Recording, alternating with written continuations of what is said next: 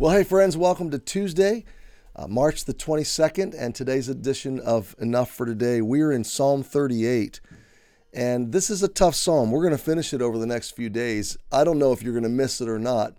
I know that's probably not the best thing to say. It is the Word of God, but this is a hard psalm. This is a heavy psalm.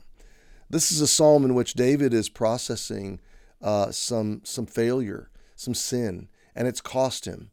He's really bearing up under the chastening consequences and the fact that he knows he has crossed some lines. We don't know exactly the story behind this particular psalm. It could have been the incident with Bathsheba.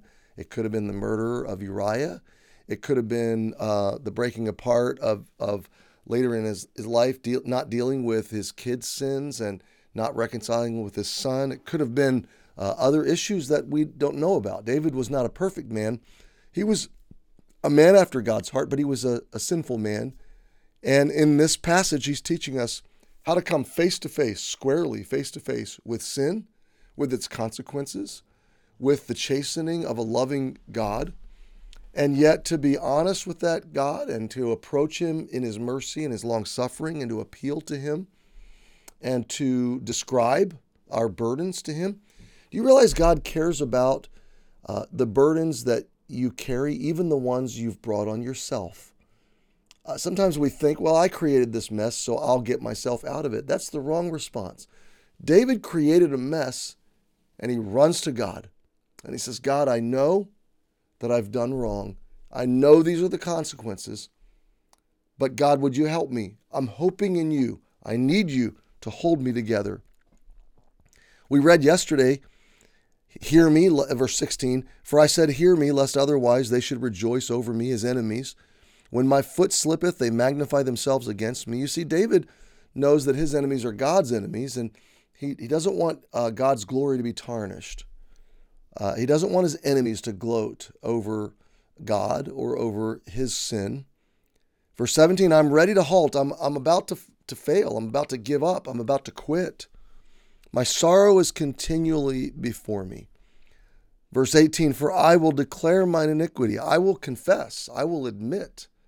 God, I'm being honest. David's being raw. He's being honest. I will be sorry for my sin. I'm genuinely repentant over what I've done. David is owning it. No escapism, no victimization. He's not claiming to be the victim of anything. He's not blaming anybody else. He's saying, God, the responsibility rests squarely on me. I'm the one. And then at verse 19, he's again appealing to God to intervene for the sake of his own glory in relation to the enemies. But mine enemies are lively. That is to say, they are aggressive. They're energetic. They are committed to his destruction. And they're strong. See, David feels so weak in this moment. And they that hate me wrongfully are multiplied. Oh, David's in a really bad place. He's in a dark place, and he is continually rehearsing through this psalm his heart to God, his experiences to God, his failures, and he's pleading to God to intervene. And God's going to intervene. He always does. He always will. And I just want to implore you again, and I want to leave this with you again, my friend. Verse 15, for in thee do I hope, O Lord. Really, that's kind of the hook of the whole psalm. Everything else is David processing his sin, the chastening, the consequences, the experiences, all of it that's affected him in every area of his life. And we said last week, this psalm is a clarification on what is chastening and rebuke and these things. It's an invitation to run to God in open repentance over our sins or bad decisions or failures. It is an experience in humiliation. Our failures are humiliating, but God resists the proud, but gives grace to the humble.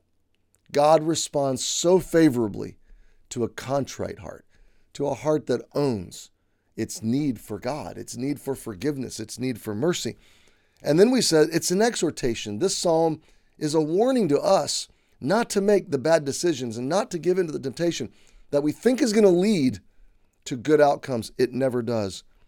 And then it's a reclamation, it's a reclaiming, it's a restoring, it's a revitalizing of David's heart with God and his journey forward. So my friend, even though it's a heavy psalm, there's a lot here. How do we process our failures? Do we shame ourselves? God doesn't do that. Do we accept his chastening for a season? Of course. Do we open up our hearts to him? Yes. Does he care? Yes. Does he hope? Does he give us hope? Yes. So take hope, walk with him. Things are going to get better. Happy Tuesday. We'll see you tomorrow.